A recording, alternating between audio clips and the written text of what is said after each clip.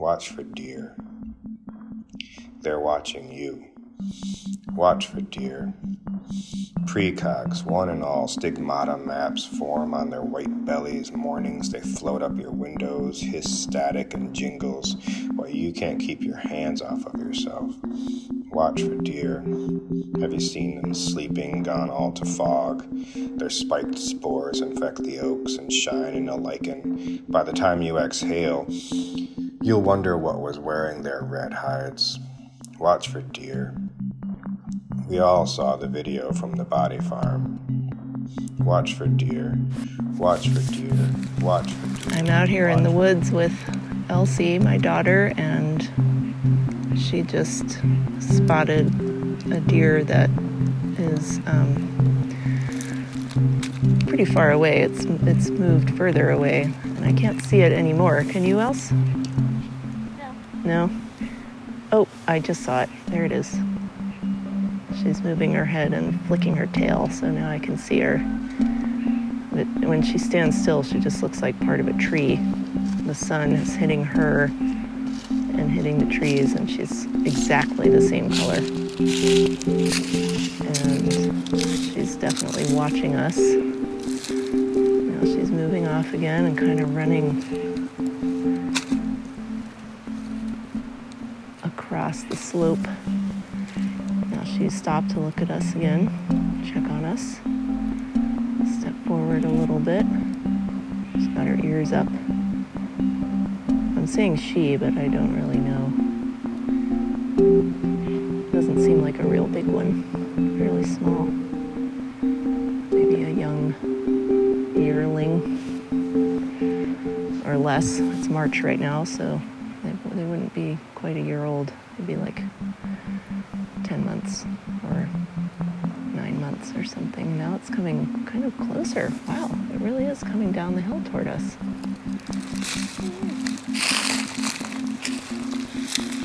I'm shading my eyes because the sun is up there behind the deer.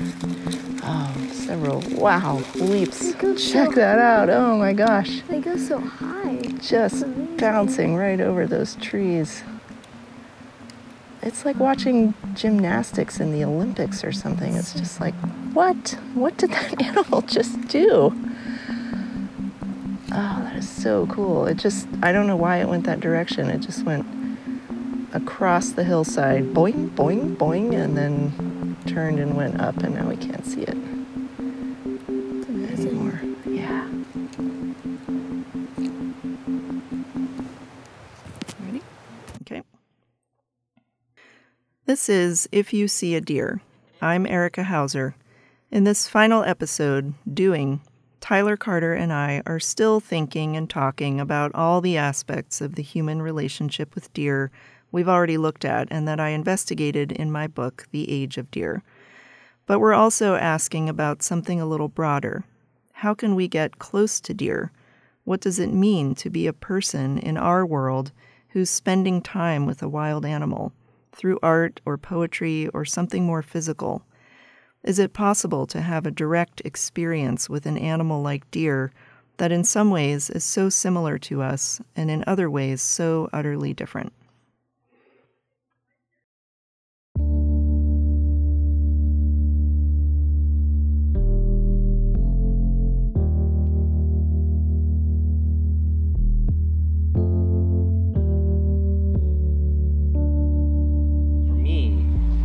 That there's a gap between thinking, talking about deer and the deer themselves, or there's a gap between the myths about the deers and our sort of real world experiences with them, and just like there's some like thing that I'm trying to understand with this that is not about the deer, but it's about how our regard for the deer through various tropes, stories, narratives, arguments, whatever, how those things are kind of all we have, and there's something kind of unsatisfying about that for me. Mm-hmm. But at the same time, that dissatisfaction with not being close enough, with not actually being with the thing, like, is sort of what pushes forward some of my interest in it, if that makes sense. Yeah. There's a sense of longing for some kind of proximity or directness. Yes. That is very, very difficult to actually find.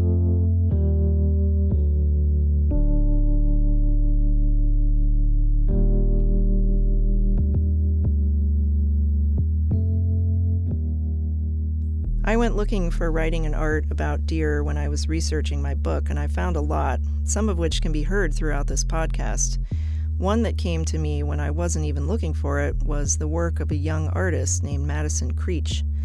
I'd been researching what happens when deer collide with cars, which is a major problem. 1 million drivers in America hit deer every year. And I've been talking with some folks who study how to prevent these crashes here in Virginia. They work for the Virginia Department of Transportation, and one of their projects is a deer composting system. It takes the bodies of roadkill deer and breaks them down into soil instead of having to throw them into a landfill. Anyway, after I learned about this, one of the scientists told me that a textile artist had also visited the compost system and had actually made some pieces based on what she saw. That was Madison. So I ended up visiting her in Wilmington, North Carolina, where she now teaches at UNCW, and seeing her work in person and writing about that in the book. She told me that animals have been part of her art practice for a long time, but at one point she had started to feel a certain dissatisfaction with just drawing animals. I feel like there's this distance from an animal when you're drawing an animal because I'm never looking at an actual animal, I'm looking at reference images. She thought taxidermy might be a way to get closer to real animals, but she tried it out and it wasn't for her. She felt saddened and also kind of disgusted by it. Then she started to think about roadkill. I grew up in Nebraska, and I feel like I've had a lot of memories because there's tons of deer in Nebraska. There's tons of deer in North Carolina. It's something that happens often and almost to a lot of, somebody that's hit an animal with their car. She herself hit a deer as a young driver in Nebraska. There's other folks in the car, and it was just shocking, and I remember crying immediately. But the deer was long gone. I guess it's what's left over of that interaction. Yes, there's damage to the car, but then there's this body that's left over and you can look at it for a really long time. When she discovered the Virginia Deer Compost System, she went to visit. I feel like that experience was not what I was expecting it to be because we met up at I think it was a McDonald's or Hardee's because this compost system is a little bit out of the way, hard to find. And we drove there and I'm like, this is a stranger. I'm driving somewhere where bodies are composted. Cool. And I got there and it was just so clean and organized. And then when you get to the area that there is absolutely, it's a fully composted, it's been sitting there for a while, it just sort of smells like dirt. It feels so earthy. And I remember kind of just crawling up there and looking over and you see little bits of bone. But for the most part, it's just this pile of dirt. She was struck by the simplicity of the system. It's just animals, wood chips, and compressed air. And it can turn bodies into finished compost in about a month. She was fascinated by the in-between state of the deer in the bins, like they were on this journey traveling along a spectrum between carcass and soil. And there was something else that stuck with her. Then there's also this sort of this heat that's kind of coming out, and the heat is being produced by that energy exchange of these bodies being transformed into dirt. But as somebody who's looking at it and experiencing it, it's you see this steam cloud come out of something that used to be a body, or that is sort of transforming into not being a body. And I feel like I sort of think about that as this final breath, or this exhale, or possibly a soul leaving the body. She took lots of photos there, and eventually these became the source for a large textile piece called Compost Toile, which I saw when we visited. We had a lot of fun talking about all this, and a couple of months later, she told me that she had started making some more work about deer and roadkill for a show she was having at her university. There was a piece that looked like a picnic blanket with images of roadkill on it. There was a woven textile that was draped over a taxidermy form of a fawn. And Madison went back to the deer compost site and got some actual compost and brought that right into the gallery. I wanted to give the visitors of the exhibition a look at that compost because it looks like dirt, but there are little pieces and references to the animal, like a rib bone or like a little teeny like dried out like mummified looking skin that has some like hair on it. Like there's still that presence. It's never like fully gone, even though like I scooped from the compost bin that's just been sitting there for like, I don't know, 20 months. She even played a video in the gallery of maggots working their way through the deer bodies. She thought of them as tiny, unpaid workers doing an essential job. And people were really sort of struck by like how cute they are, and I think it's because I was able to show them these maggots really close up without the smell and like without the rest of it. Like they're just like these cute little like bugs like devouring this like deer skin. And she asked me if I'd contribute some text to a wall piece that would divide the gallery into a light zone representing the human world and an earthy dark zone, the animal world. The text was on two sides of a pylon, one side addressed to people, the other to deer. And so when you get close to it, it was really hard to read, but as you backed away, then it became clearer and clearer. The text was set in a font designed by Benjamin Blasey, a really wild, punky-looking typeface with spines coming out of the letters. The closer you got to it, the harder it was to read.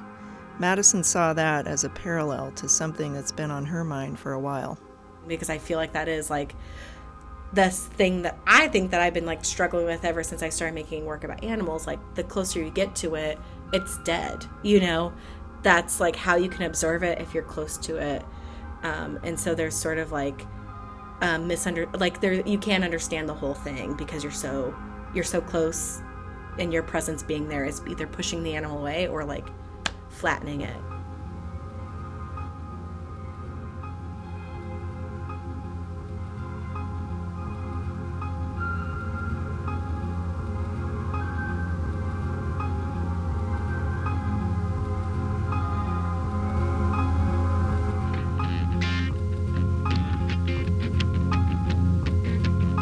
Where are you going? Your bed is dark and protected. You can curl on the ground, but you like to eat what likes the sun. You have your paths, more narrow than your body, that drape themselves down over banks and find gaps between trees, spilling you into the light. To browse, to sniff and listen. A big shape of paths like veins or branches. The places they touch. Some dangers make a snap, some make a drone that never fully stops. What did your mother teach you? Plants you can eat? Where to dash or hesitate? How do you calculate the value of food? The necessity of cover? The safer places have less to eat. You are adapting, but you may not get there fast enough. You used to be one of the fastest animals. Your cells are your own for now. Your cells may go into a waiting place and come out beautiful and dark. Your cells may help plants grow beside the road. Your cells may go under cover of landfill, make methane, be held in perpetuity. Whose cells? You are adapting to something very big with so many arms. You teach your babies, but the home range can change. The orange machines show up. Adaptation is by generation, by the day, by the minute. Hooves on dirt, on gravel, on pavement. Feeling it out. A nose picking up scents, acorn, beer can exhaust. A carcass and some vultures.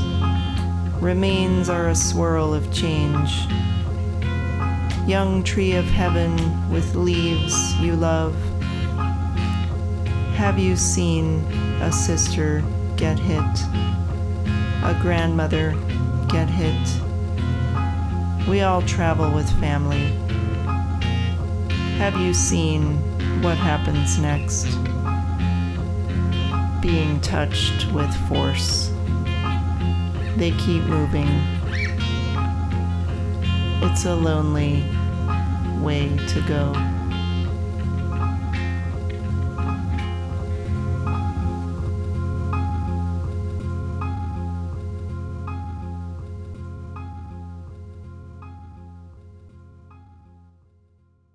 I think of that George Oppen poem, Psalm, yeah, which, having known that poem for a long time, like, I think of that as not a deer poem, but as a poem about bringing attention to the sort of aliveness of words on a page, or the fact that we give those words on a page life. And so in that sense, my interpretation of that poem, the small nouns, the deer startling and staring out from the page, to me is sort of a microcosm of what it is that we're kind of doing here, in a sense, is that we're not with the deer are not speaking for themselves, because I'm certain they would not make a podcast if they could speak for themselves.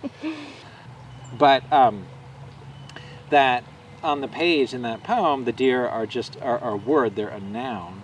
And like, as we're regarding them, as we're talking about deer, there are no deer, as far as I can tell.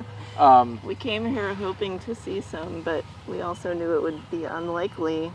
Right. And all we know is they're probably here somewhere, but we can't see them. But yeah, they're not here, and we make them real by sort of invoking them or reading them, right? Mm-hmm. Reading our imagination of them, or an image of them, or a story of them, right? Phrase in this poem from which I intend to name a next collection, the phrase, "This in which song."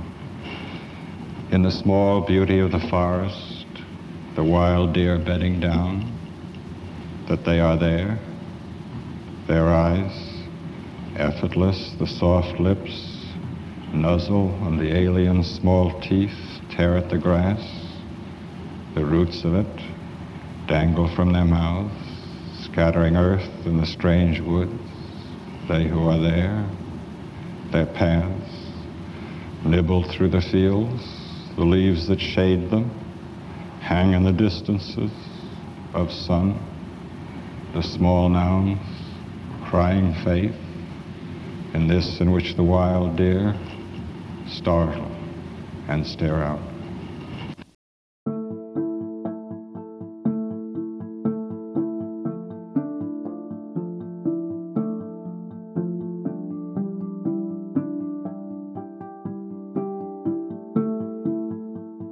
And so, like that George Oppen poem, it gives us like a moment where like there's a, you know, the way that contemporary poetry sort of creates a, I don't know, pushes you back in, creates an opening, a satori, an absence of language, or some sort of profundity that you encounter through the reading of it.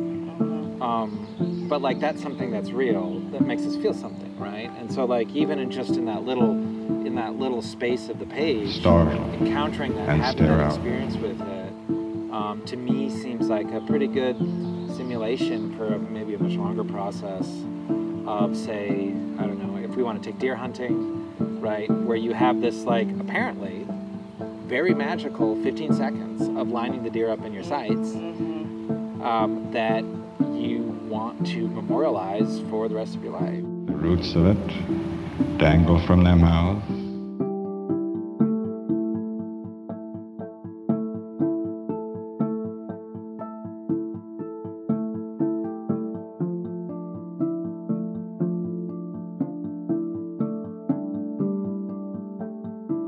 So you view use the word gap and opening, and I feel like that's part of what I love about reading poems and sometimes writing poems is allowing a gap or working in a gap or having things happen within a gap.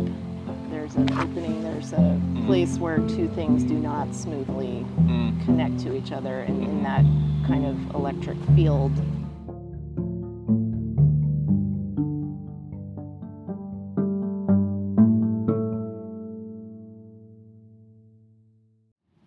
Their eyes, effortless, the soft lips, nuzzle on the alien small teeth, tear at the grass. The roots of it dangle from their mouths, scattering earth in the strange woods. They who are there.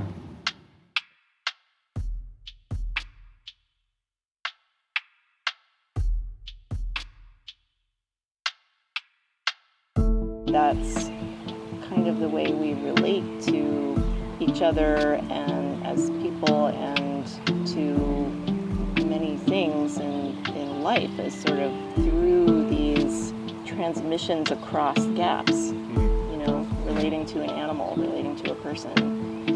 And also, you know, reading a poem is a sort of like heightened space, like you go into it, and I think you were getting at this, but you go into it with like a heightened awareness compared with a lot of other things you might be doing that day. Sure. Right? Yeah. And I think that, you know, looking at animals or being around animals is kind of that way too. They who are there, their paths, nibble through the fields, the leaves that shade them, hang in the distances of sun.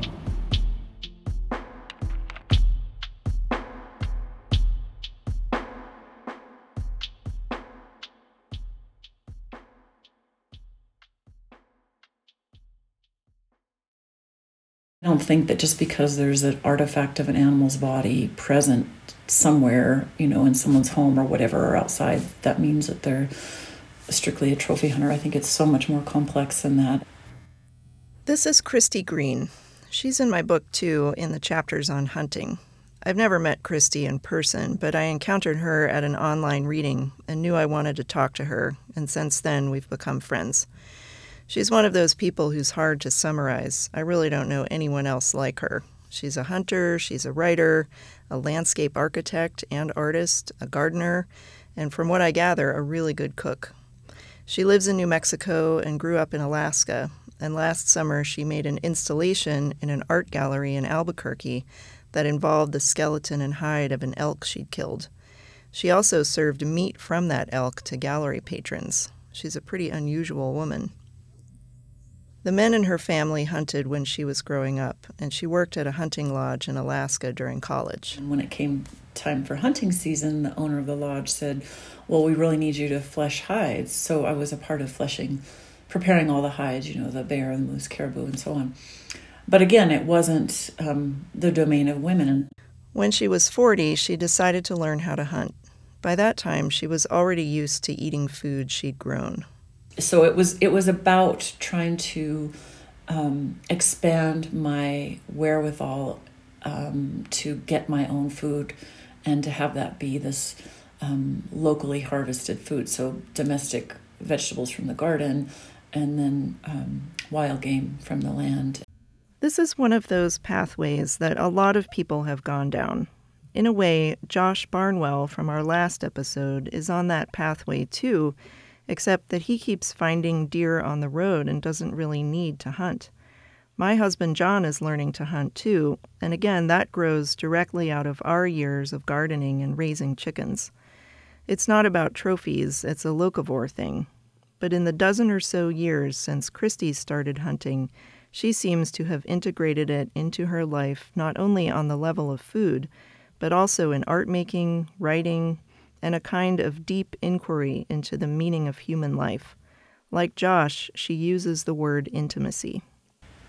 It's so much bigger than bringing home meat, you know.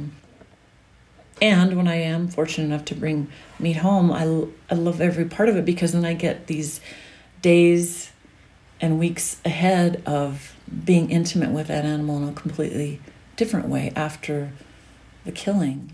Now, I don't even know how I lived without the practice before. I don't mean the killing part of it, and I don't mean the meat part of it as much, but the actual practice and experience of the hunt. I asked Christy about that word, practice. I had never heard anybody use the word practice to describe hunting. But the thing that happened for me during the whole process was totally blowing open my relationship to animals and to my own self. She learned from her then husband, but now she hunts alone. The more I really felt it as some other kind of practice for my own connection to place, to the animals, but also to myself, because it was like that was the only place I got to be an animal. When I could be out there with the animals, then I could operate in a way, like on a sensory, sensual way, not from the brain necessarily. And it was so nice because I could leave the whole, what I call the straight line world behind.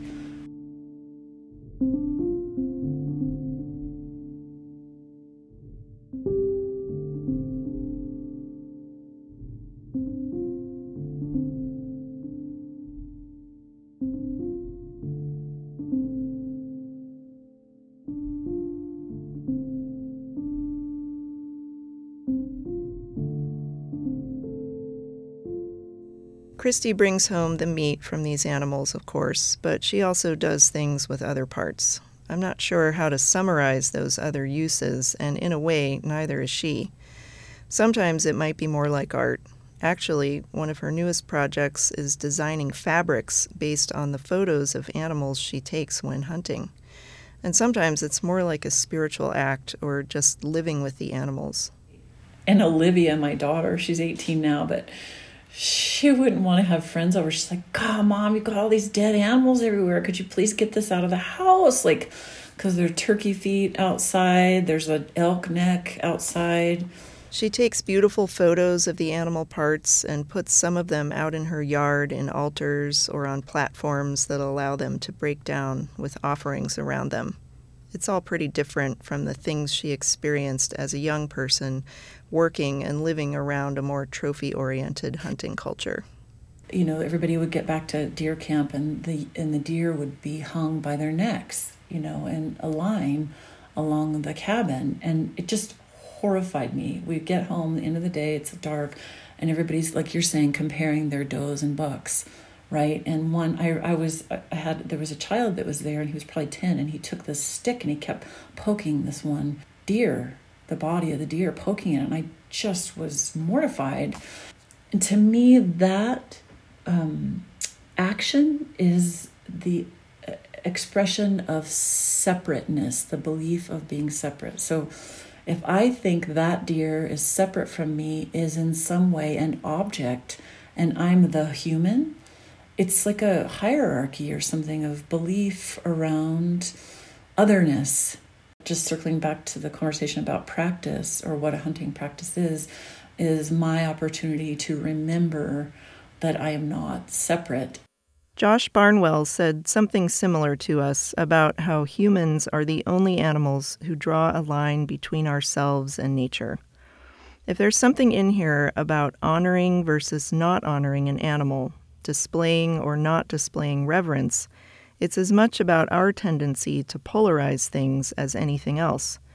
If we really listen to what Dale Wenger, the taxidermist, and Josh and Christy are saying, we find a lot of connections among their different ways and practices that make it seem way too easy to put trophy hunting on one side and some kind of mindful or spiritual hunting on the other side. That's just too simple. For Christy, there's a kind of never-ending ethical inquiry with every hunt, every shot, every use of an animal part, and she is careful not to claim some kind of moral high ground for her own responses or her own choices. I'm just completely in awe of how brilliantly designed they are and how exquisitely beautiful, inside and out. So I'm greedy in a way because I want to see them all the time, all over their bodies. And I don't know if that's about, I don't I mean, I don't think it's about having a trophy, but maybe that's what people who have, quote, trophies would say too. They want to see the beauty of the animals. I don't know. I don't know. She told us a story about hosting a dinner where she served venison. The buck from the deer, I put his head on the table that night, and we were eating him, and the one guest said, "I can't eat my meat. I can't do that." She wouldn't eat it. Okay, that's fine. And I think because of our lifestyle, we are afforded a particular distance and isolation and level of anonymity. I think proximity and pace, to me, are the biggest things that allow and require intimacy. And the kind of intimacy, I don't mean sexuality. I mean what is intimate, which is visceral, and what is in our own bodies. And when you see that in an animal or a plant, and it's a dirty carrot you're pulling out, and you have that relationship with the body, there's a completely different feeling about who we are and what our place is in the world. It starts to make me wonder about those responses we have to animals killed on the road, or the way I don't like the smell of the broiler chickens we raise at home when we butcher them. All these responses we feel toward bodies and death. How many of these feelings are we born with, and how many of them are learned and kept alive by our way of life in which we can pretend to be separate? Paul Shepard, the anthropologist, has a really fascinating passage in his book, The Others, about how people once imagined deities as animals, but slowly over time the deities took on human form. Along the way there were many intermediate stages: human-animal composites, human gods riding animals or having animals as their familiars, like the Greek hunting goddess Artemis, often pictured with a sacred deer. And one of the stages is humans wearing animal skins. So the question of the sacred can be very much connected to the image of a person's body draped in the skin of an animal. So Christie's fabric project has some very ancient roots in that way. And it's just bringing me so much joy, because for as long as I can remember, from when I started hunting out, I've always imagined, I see them, I see what they're wearing every day, who they are and who they get to be in the world, and how their bodies move in their landscape, and how their bodies are their expression of adaptation, how their bodies are their tools for propagation. She told us about a garment she's designing that tries to capture some of the movements of the male turkey during mating season. Exactly what Josh had been talking about when he described hunters imitating the turkeys. She says that she also adds parts of animals onto her own clothing sometimes, like a lapel or a waistband. I don't want to sell actual body parts. That's just kind of for my own adornment. I don't know if that's selfish, but that's what's happening. I don't know. I like wearing the animals, and I don't want to. It's such a contradiction. On one hand, I don't want to commodify them, but I am in imagery, right? In the fabric. I can't say that anything I'm doing with the animal bodies is what I believe is right. I don't think that I'm doing it correctly, or I'm the ultimate right way to do it. I just am doing what comes through me with the animals in terms of how best to love them.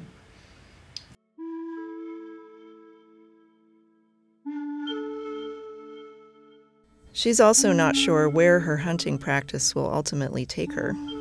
It's probably going to get harder and harder to pull the trigger. Probably is. I think, I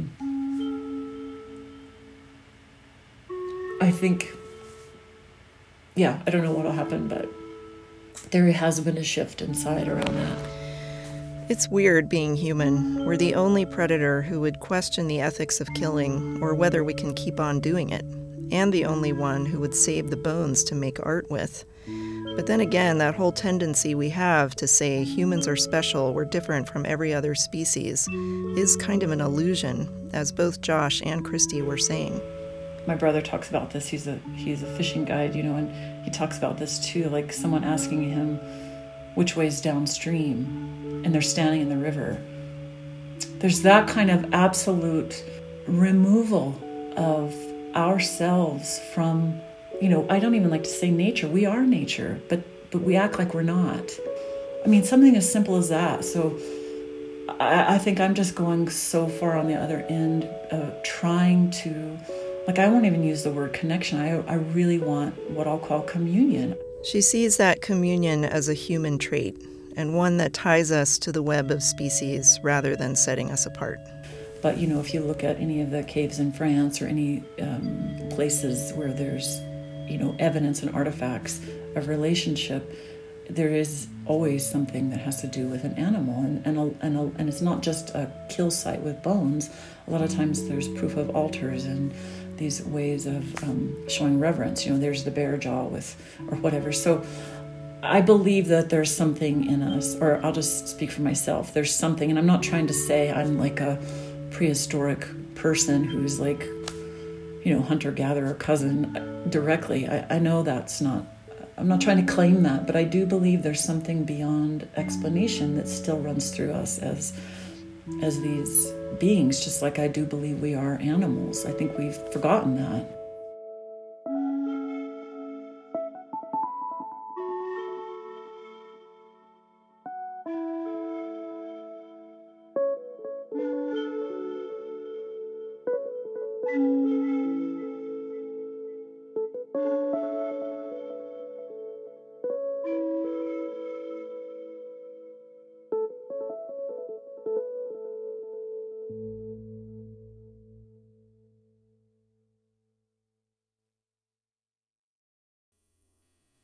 I had always been very disconnected from the act of hunting before writing my book.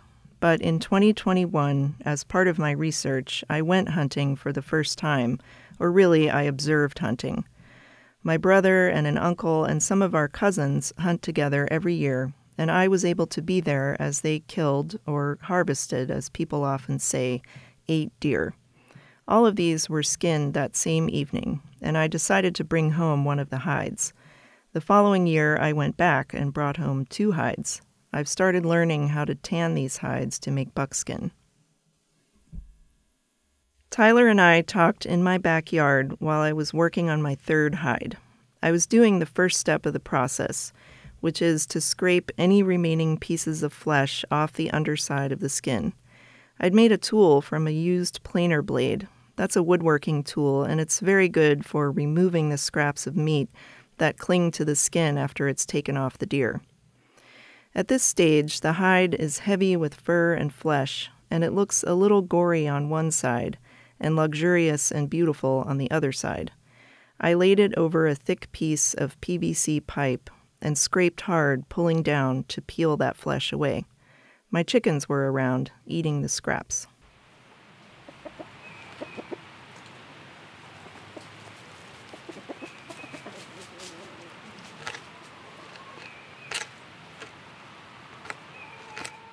You know, all the fur is still on. It's just like this super thick, awesome fur.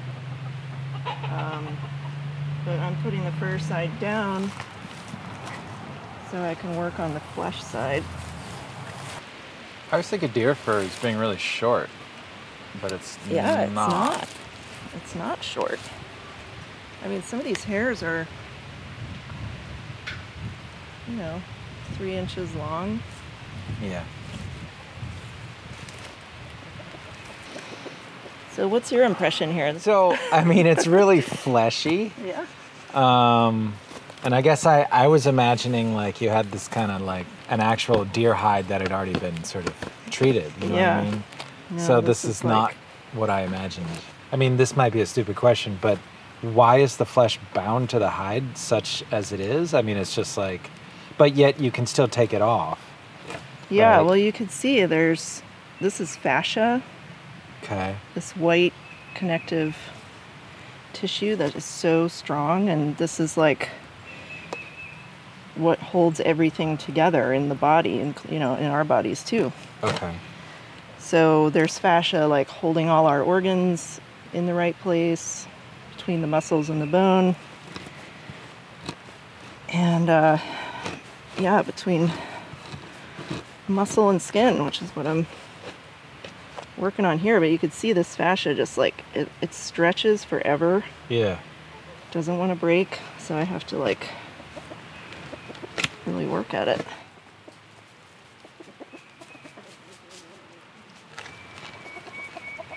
I'm wondering if you were finding this disgusting. I mean, initially, yeah. When you open the garbage bag and there's just this kind of like furry, meaty mess. But I could see. I mean, it's just like standing next to this for 5 minutes now, or whatever. It's not as disgusting as it was 5 minutes ago.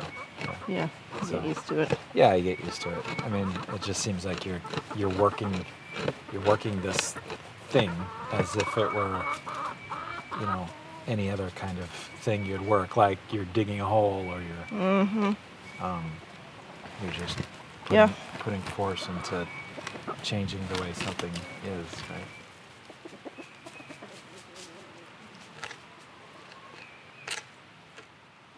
As a far of like honoring the deer, do you feel like that's happening right now? I don't know. I mean, I don't know who gets to decide that, right? I could say yes, I could say no, but like, what does that even mean? Yeah, I mean that's kind of that's the question. I mean, it's like if I'm going to honor my ancestors or whatever, I'll, I don't know, light a candle or I don't know, say thank you very quietly in my head to them or something like that. Visit a grave or something. Right. Yeah. So there's like a ritual that goes with it. Yeah. Yeah. Well, like as people, I think we can imagine that we would like to be honored in that way Sure. after we're gone. Yes, for sure. But we can't really know that deer would feel that way. I mean, it sounds kind of silly even to say that. So Yeah. Yeah. everything is kind of in our heads in a way. Like, well, we believe that this is a form of honoring, or we don't believe that. Like, we can't check in with the animal on that. Right. But I mean, there's this whole body of like mythology that comes out of that kind of belief that, in a sense, there is the idea that on some level the animals have given certain practices to people, or they've said, this is how you should treat us, so that, we can provide you with food and keep being here and keep providing for you. Yeah.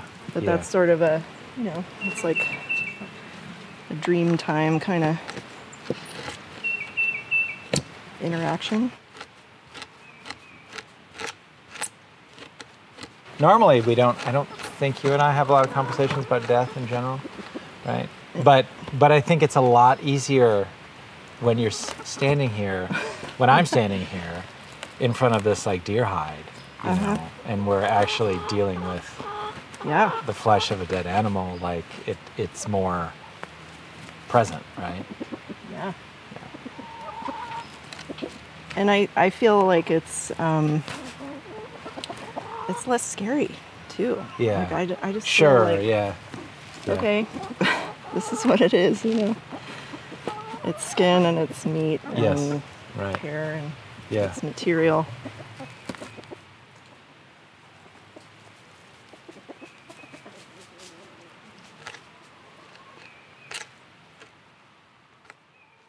Oh, look at that. A little buckshot bullet. Yeah. Wow. Let me see that. I've never seen that before. Huh. Little fragment. I'm throwing these scraps to the chickens, which is just a great treat for them, but also something that's kind of cool about that is that in a later step I will be soaking this hide in a solution made of the eggs that they lay. So it's a nice kind of full circle thing about it. I think I know where I am on this deer now. What is that? The intestines? I think this is testicles, penis. That's his penis? I think so. Oh, dang. Wow. Okay. It looks like a. I saw that in the bag. It looks like a carrot or like a root, you know? Yeah, it's not quite what I would have expected, I guess. Yeah. Have you ever... Yeah, go ahead. Well, it's kind of stopped me in my tracks, so I've not... This is a new one for me. Where's the testicles? I think it's this. That. Oh, God. Yeah. What are we going to do with that? I don't think I'm going to scrape this part. Okay. Because... Maybe just cut that off. Yeah. I'm Yeah, going to get okay. a knife and just go right across. Okay. Yeah. So it's a male deer. Okay. Now we know. Now we know. It's a buck. It's a pup.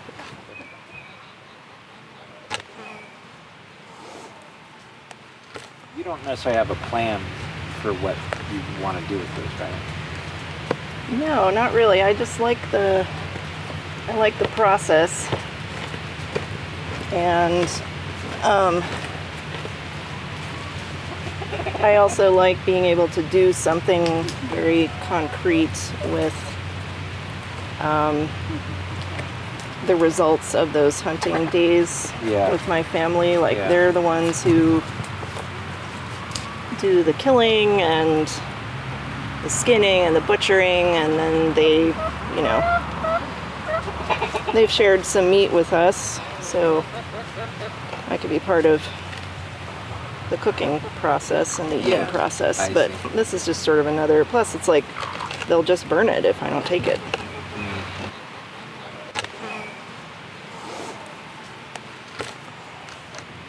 Well, you're getting there. I'm getting there. Yeah. So now I'm to this point where it's like I would like for it all to look like this, just like Yeah. very white. I Yeah. know I got everything here. Obviously, up here, I didn't get everything. There's some fascia that's left, and it's got little bits of whatever on it. Yes. But it becomes much harder to get that. And I'm getting kind of tired. I bet. And according to the book, you don't have to go too crazy at this stage. Just, it says, just get the obvious bits, Okay. That's a helpful thing. which I think I have done. Sure. But it's, as I was saying when I started, you kind of get interested in like Yeah. doing yeah, it until you can't do it exactly. anymore. Like So- scrubbing it till it's Yeah. flawless. Now I'm at that sort of obsessive point, but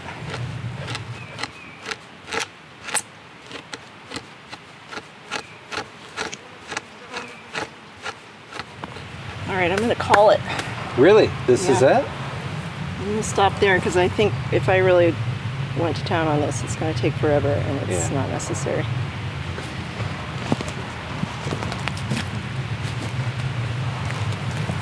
And it's kind of nice just to like check out the other side. So this is probably, since this deer died in December, this would be the winter coat, which is, every hair is hollow, Okay. so it's very insulating. Okay. And they get a whole different coat in the summer that's like a different color, and Oh, that's lighter. Color, yeah, it's right? more Yeah. reddish, Yep. Okay. Yeah. and is not, the hairs are not hollow, so it's cooler. Yeah. Yeah. Well, from the beginning, I mean, it's cool to see this. Not just see it, not to see this, but to see you scrape it. Yeah. It is different. I feel like seeing the process, being there for the process, seeing the work. That I've probably never spent so much time with a deer than I have in the last hour. You know? Yeah, and when you're looking at the fur side like this, it really feels like there's an animal here. Like it's, I'm just petting it and petting it because it's like, this is so, it's so big. It's as big as we are.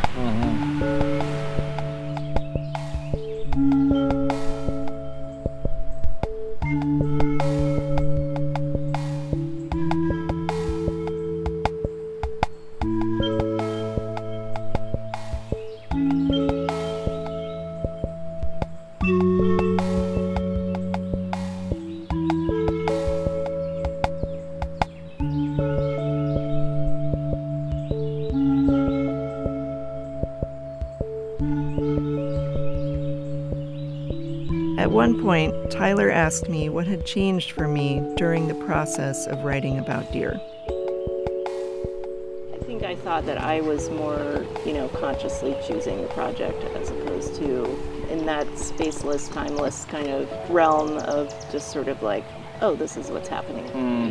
That it just happens, or it chooses you, or You are called forth. you are called forth. It's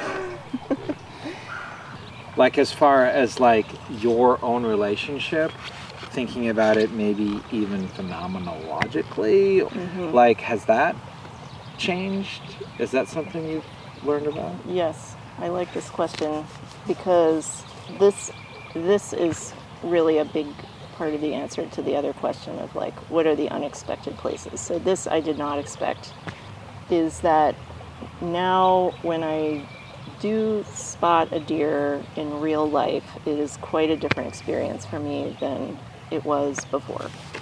Because first of all, I do have more understanding of what might be going on, sort of behaviorally with them or something like that. I've gathered a little bit of that kind of knowledge. But more importantly, I just feel like they have become so much less abstract to me as kind of an idea of a species, this whole species that's just sort of out there and it's part of some system, ecosystem or economic system or tradition, human traditions. I just feel like more lucky to actually be in the same place with a deer and to get the chance to see them in person, even though, they're common and we see them a lot.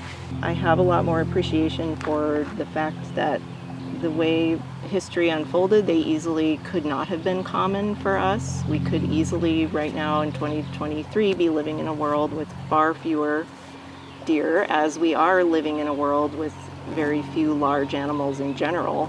So I think it's pretty notable that, they're around in great numbers. When you said before you feel lucky, this is the thing. What did you feel before this project? Well, much more of a sort of like, well, yeah, there they are. Just a taking for granted kind of, they're a given. Right. Sure. Yeah. Do you feel any more connection with them? I don't know what I mean by connection. I mean, I definitely do, but it is hard. You don't know what you mean when you're asking that, and I don't really know what I mean when I'm saying yes. Great question. Great question, great answer.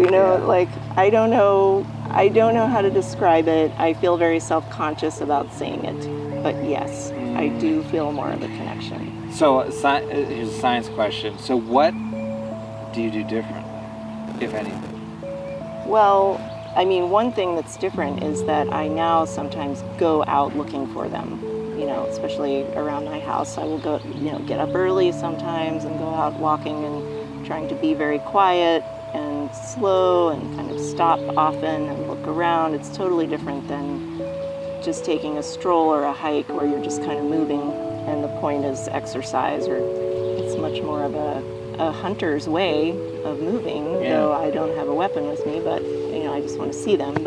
And when you go out with that mindset, every little encounter is really exciting.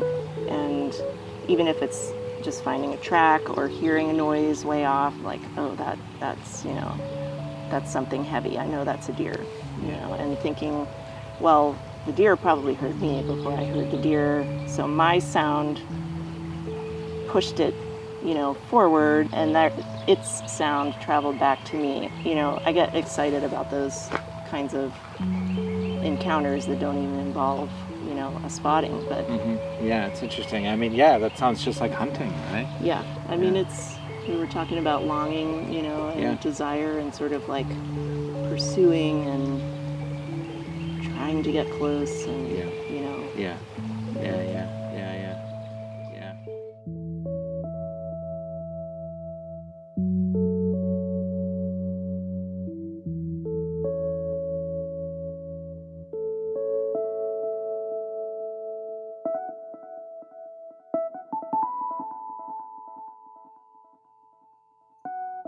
This has been If You See a Deer. If you'd like to check out the book that was the seed for this podcast, it's called The Age of Deer, and it's available from Catapult Books in January 2024. Thank you for listening, and if you see a deer, let us know.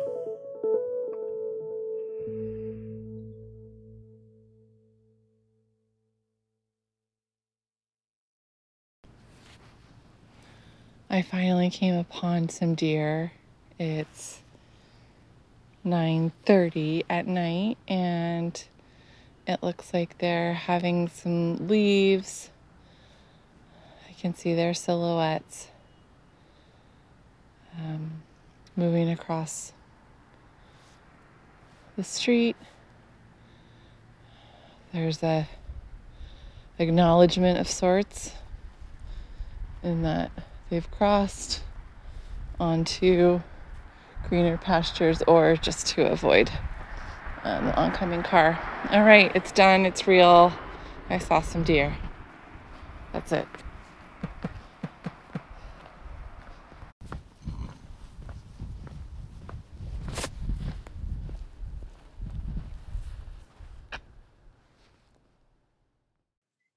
You've been listening to If You See a Deer.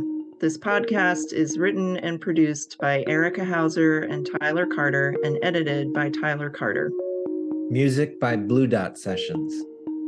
Our guests were Madison Creech and Christy Green.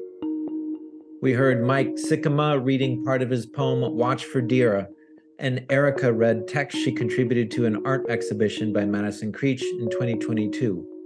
The recording of George Oppen reading from his poem Psalm is from Penn Sound at University of Pennsylvania. Deer Stories contributed by Erica and Amy Peterson. Big thanks to Mary Garner McGee at WTJU FM in Charlottesville, Virginia, and to the Virginia Audio Collective.